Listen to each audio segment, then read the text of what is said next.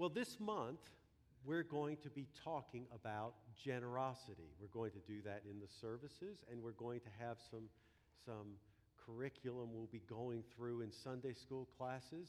All that leading up to Thanksgiving, the day we give great thanks for all that God has done and all the blessings that we've received. But we want to take some time to talk about generosity.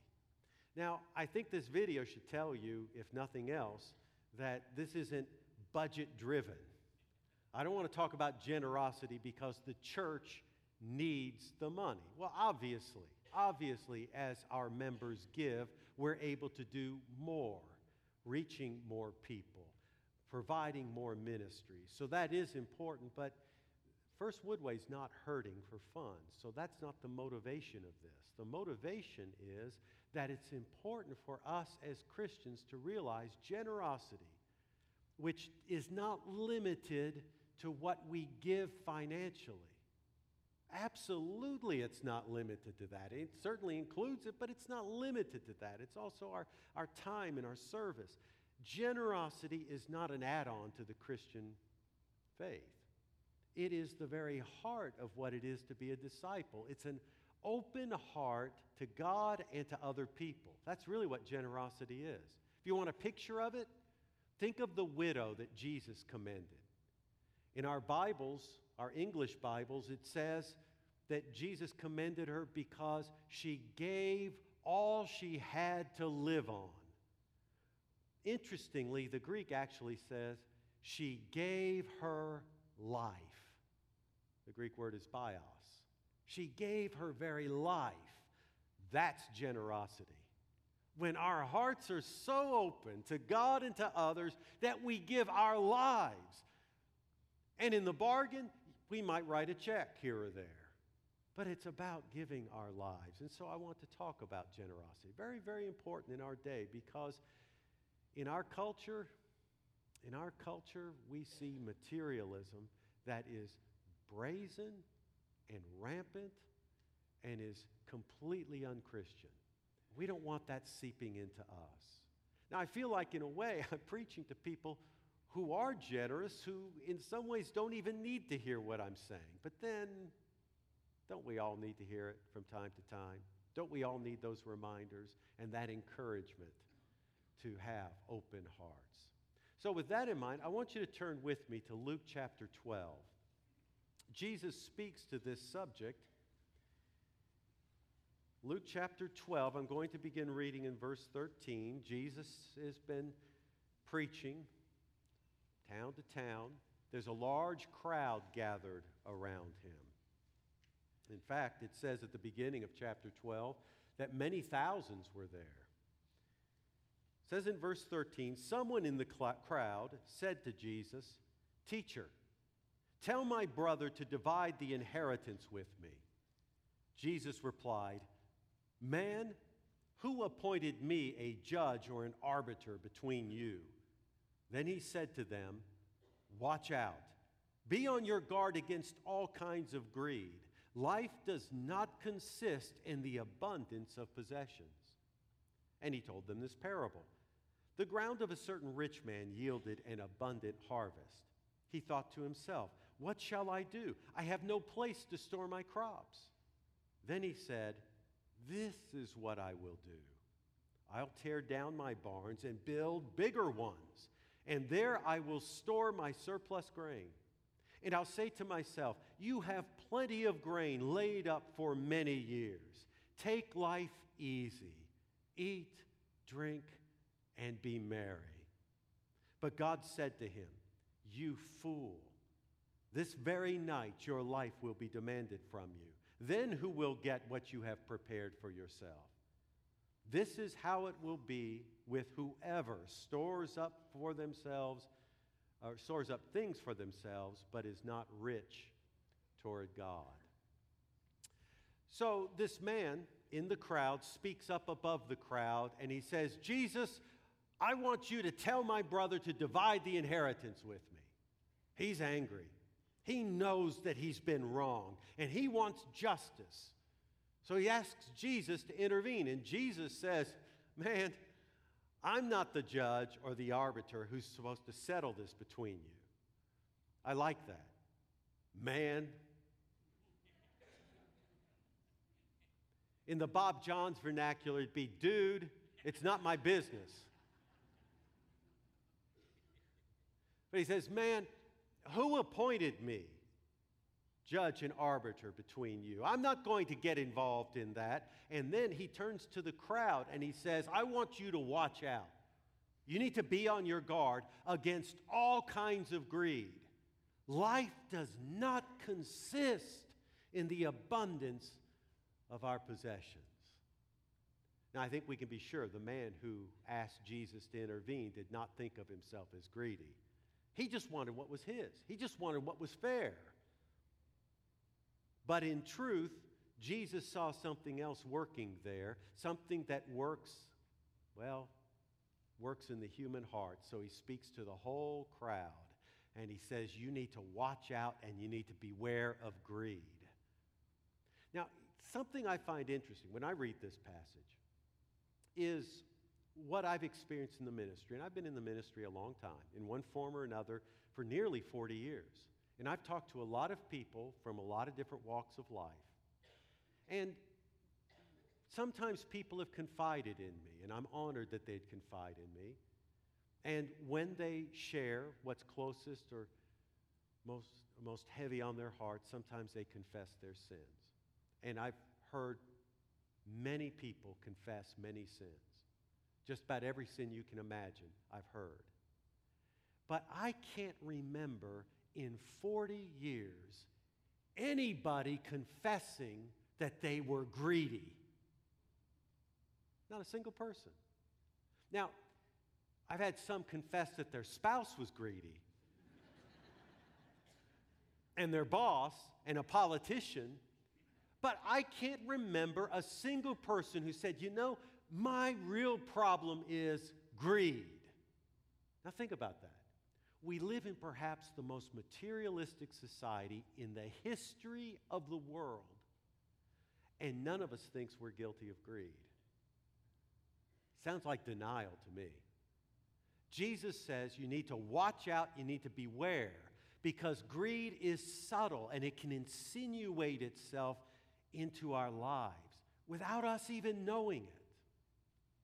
So he tells a parable about this man who, he's a wealthy man, lots of land, and he has a bumper crop. And, well, now he has all this extra grain. What am I going to do, he asked. He had no place to store it. What am I going to do? That's a good question. But he asks it as if he has a problem. This is no problem. This is an opportunity. He can do good with this extra grain if he wants to. I mean, he could take it and feed the poor. Or he could sell it and fund cancer research. Or support Christian missionaries. Or he could call me and say, now that you've paid off the children's building, how else can I help?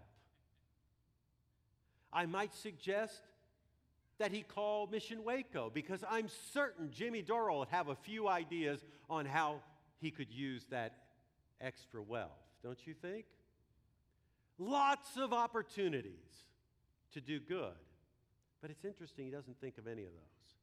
What shall I do? I just don't know what I'll do. I've got it. I've got it. I'll tear down my barns and build bigger ones. And I'll store it all so that now I've got everything I need for the rest of my life. I don't have to worry about it anymore. Eat, drink, and be merry. I've worked for it. I deserve it. I'll just enjoy life now. No more cares. That's how he feels. This last week, I guess 2 weeks ago, in the office, we were talking about this big lottery prize. $1 billion. Did you see that in the news? $1 billion. I have to admit, I said, I wouldn't mind winning the lottery. $1 billion. I said, I can't figure out how to win it without buying a ticket, but I wouldn't mind. Somebody said, well, you could get your assistant, Letitia Dixon, to go buy a ticket for you. And I thought, that's it. That's a great. And no, I can't do that because if she buys the ticket and it wins, she'll want half the proceeds. I'm not going to share. Lisa Smyers was there. If you don't know Lisa, she's a member here at the church, and she's on staff. She said, you don't want to win the lottery. What would you do with all that money? I suggested a few things that came to mind quickly. And she said, no, people who've won the lottery, she said, time and again, they think it'll make them happy, and instead their life just spirals down. It's not been a good thing. I said, well, I'd like to take my chances, and I laughed. I laughed and said, I'm just kidding, which I was, kind of. Because greed really does insinuate. It's hard. It is so hard to deny that message that we get in our culture that real life, the good life, is found in big houses and expensive cars and fine clothes and luxurious vacations and all the other stuff money can buy. We know that's not true, but on some level, it's kind of interesting. And so, because of that, we do dumb things like play the lottery or work ourselves half to death or borrow ourselves into poverty. We do all of that because of greed. It's greed. Now, don't expect any of us to admit it, but so often that's working. Jesus says, watch out for that. Beware of that. So this man, he thinks he's got a great solution. He's won the lottery. He's going to tear down his barns, build up big barns, fill those, and he is on easy street. And God says, you fool. Can you imagine? Facing God, and God says, you are a fool. If one of you calls me a fool, I'll probably say, well, I'm not a fool, you're a fool. And the argument commences, right? What are you going to say if God says, you fool? If God looks at our lives and sees the values by which we live, and he says, it is a waste. You were so foolish. You had so many opportunities to live real life, but instead, look what you've done. That's a sobering thought. That's something to think about. Jesus says, though, this is the same thing that will happen to everyone who's rich in stuff but is not rich toward God. What does it mean to be rich toward God? Well, I'm not going to give you a definition. Let me give you an example. Because there is a couple in our church, and you won't know about this because they don't want to make any noise about it. They're not looking for any attention, but I happen to know. They sold some family land, received roughly $1 million for that, and then turned around and wrote $1 million check to a Christian ministry that needed it. That's rich toward God. Amen? That's life. That's living. Not all this grasping, but giving. That's how I want to live, don't you? 3 quick points, then I'm done. First point is this. We need to watch our hearts with vigilance. We need to guard our hearts from the message of the world. A few weeks ago, Linda and I got to keep our grandson. I was going to say my grandson. He is my grandson. That's okay, because just the other day, I don't know where it came from, but Linda started talking about this extra room we have in her house, as my office. Not my office, her office. She says, oh, I've left it in my office. I said, wait a minute, when did it become your office? So if she can have an office, I can have a grandson. So Linda and I were keeping my grandson, Adam, who is 2.5 years old, and we had lots of fun. But one morning, Linda had to go to an appointment, and so I kept him by myself, and we had lots of fun. Took him in the backyard, kicked around the soccer ball. I got a little cut-off club, and we worked on his golf swing. I mean, 2.5, you can't start too early. So we worked a little on his golf swing. We colored, we read books, we did all sorts of things. After we'd been at it for a couple of hours, we sat down and watched a children's program on TV. We had a wonderful time. But you know, after that, and after watching that program, during the day, it just kept going through my mind over and over, and I thought, I've got to get this out of my mind. I don't want to be thinking this. I need to get this out, and I couldn't.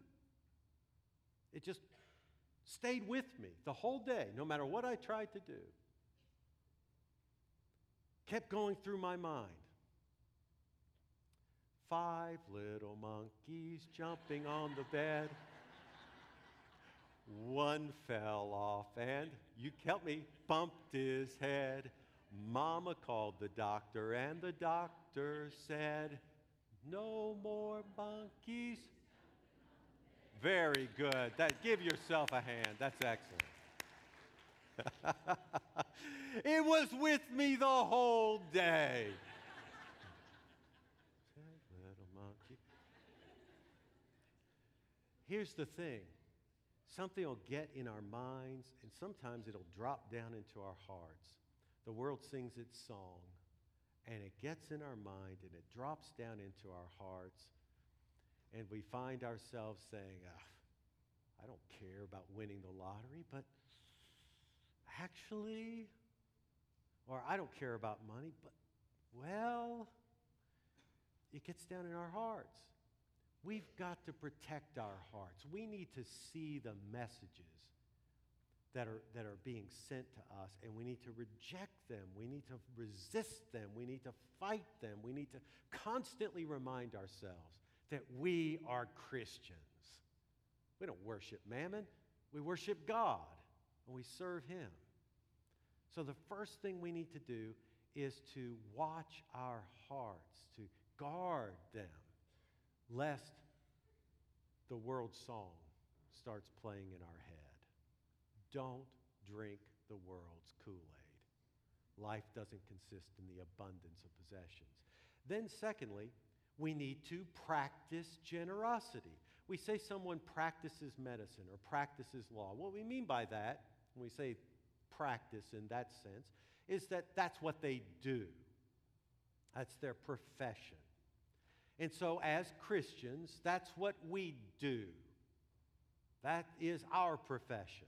We are a generous people. We belong to a God who sent His Son. He was rich, but He became poor, that we might become rich in Him. And so we practice generosity. But, as a matter of fact, when you practice generosity, take it in another sense. It's something you get better at. By practicing, you get better. Well, as a matter of fact, we sometimes struggle with a love for things. I mean, let's be honest. I just don't know that you can live in our culture today and not sometimes have to wrestle with this. So we sometimes struggle with it. One of the ways to get free is to practice generosity. It is a discipline that runs against the grain of the world. I mean, can you think of anything more sacrilegious to the God called money than to just give it away? Can you? We need to practice generosity because as we give, as hard as it might be at first, as we give, we get free. We get free. And it gets addicting because as we give, we see the good that's done. And we feel free of a bondage that had held us for a long time. And we know that God is pleased. And if we gave and we're kind of scared to give, we're afraid that maybe we'll have a lack in our lives. As we give, we see God always provides. And so it brings great blessing into our lives as we give. But the main reason for giving, besides just honoring God and pleasing God, is to free ourselves spiritually of all greed. It's really important. It's really important. I had lunch with a man several years ago in a little tiny restaurant in Mobile, Alabama. And his family was falling apart because of his drinking. We were talking, and he said to me, you know, I really don't have a drinking problem. Now, everybody else said he had a drinking problem. His wife said he did. His law partner said he did. He said, I don't have a drinking problem. I can quit anytime I want. I can quit anytime I want. But you know, people say, I don't have a problem with things. I don't have a problem with materialism. But they don't give? You see what I'm saying? That somebody can say, I don't have a drinking problem. Well, why are you still drinking then? I don't have a greed problem. Well, why don't you give? See, it's giving that marks us out as not enslaved to stuff. And it's in giving that we find freedom. So it all starts with protecting our hearts, guarding our hearts, not letting the world's song fill our minds. And one of the ways we do that is the discipline of giving. And then the third point, and I'll admit this point does not come directly out of the text. It comes from my reading of Scripture in general, and it's my way of just bypassing all the useless discussions we sometimes have in church about percentages and where you give and all of those sorts of discussions. I want to cut through all of that and say what we need to do is to give as God leads us. It's really that simple. Give as much as God leads to whomever God leads us to give, in whatever manner God wants us to give. I think that if God's people, not just here, across the world, if God's people would simply say, Lord, I want to be available to you. I want to give you my life. I want to give you my time. I want to serve you. I want to give you the possessions, the wealth you've given me. I want to give that as well. You show me. Lord, whatever you want, wherever you want, I'll do that. If that happens, we're good. God's going to be pleased. And that's what I'd like to say just, to our church, that's really all generosity is about. Just let's cut to the chase. Let's not worry about all the things that get given center stage when we talk about stewardship or something like that. It's let's do what the Lord calls us to do. So it's something to pray about. It's just like any other spiritual virtue. Generosity is just like any other one. Lord, I want to love more. Lord, I want greater faith. Lord, I want to be free in spirit. I want to be a generous, giving person. It's all the same thing. Amen. Pray with me.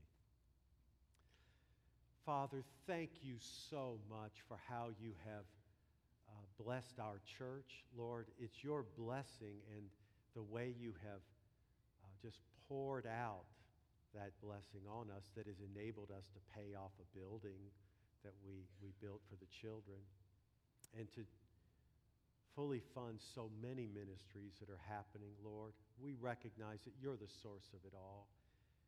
And Lord, thank you for those who've given so generously.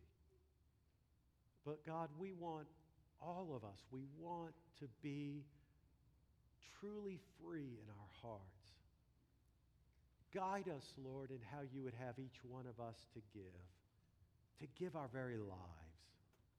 Lord, we don't want to be bound by greed. We want to be open-hearted. And so work in us, we pray. Work in us. In this area, just like others, Lord, we ask you to work in us. Fill us with your Spirit, and let there be an overflow of joy, and let this be one aspect of that joy, Lord. Giving out of the overflow of your life within us. That's what we want to do. And Lord, there are so many things that we're doing right here at First Woodway, but Lord, there are other good works in this city and beyond this city. So many needs.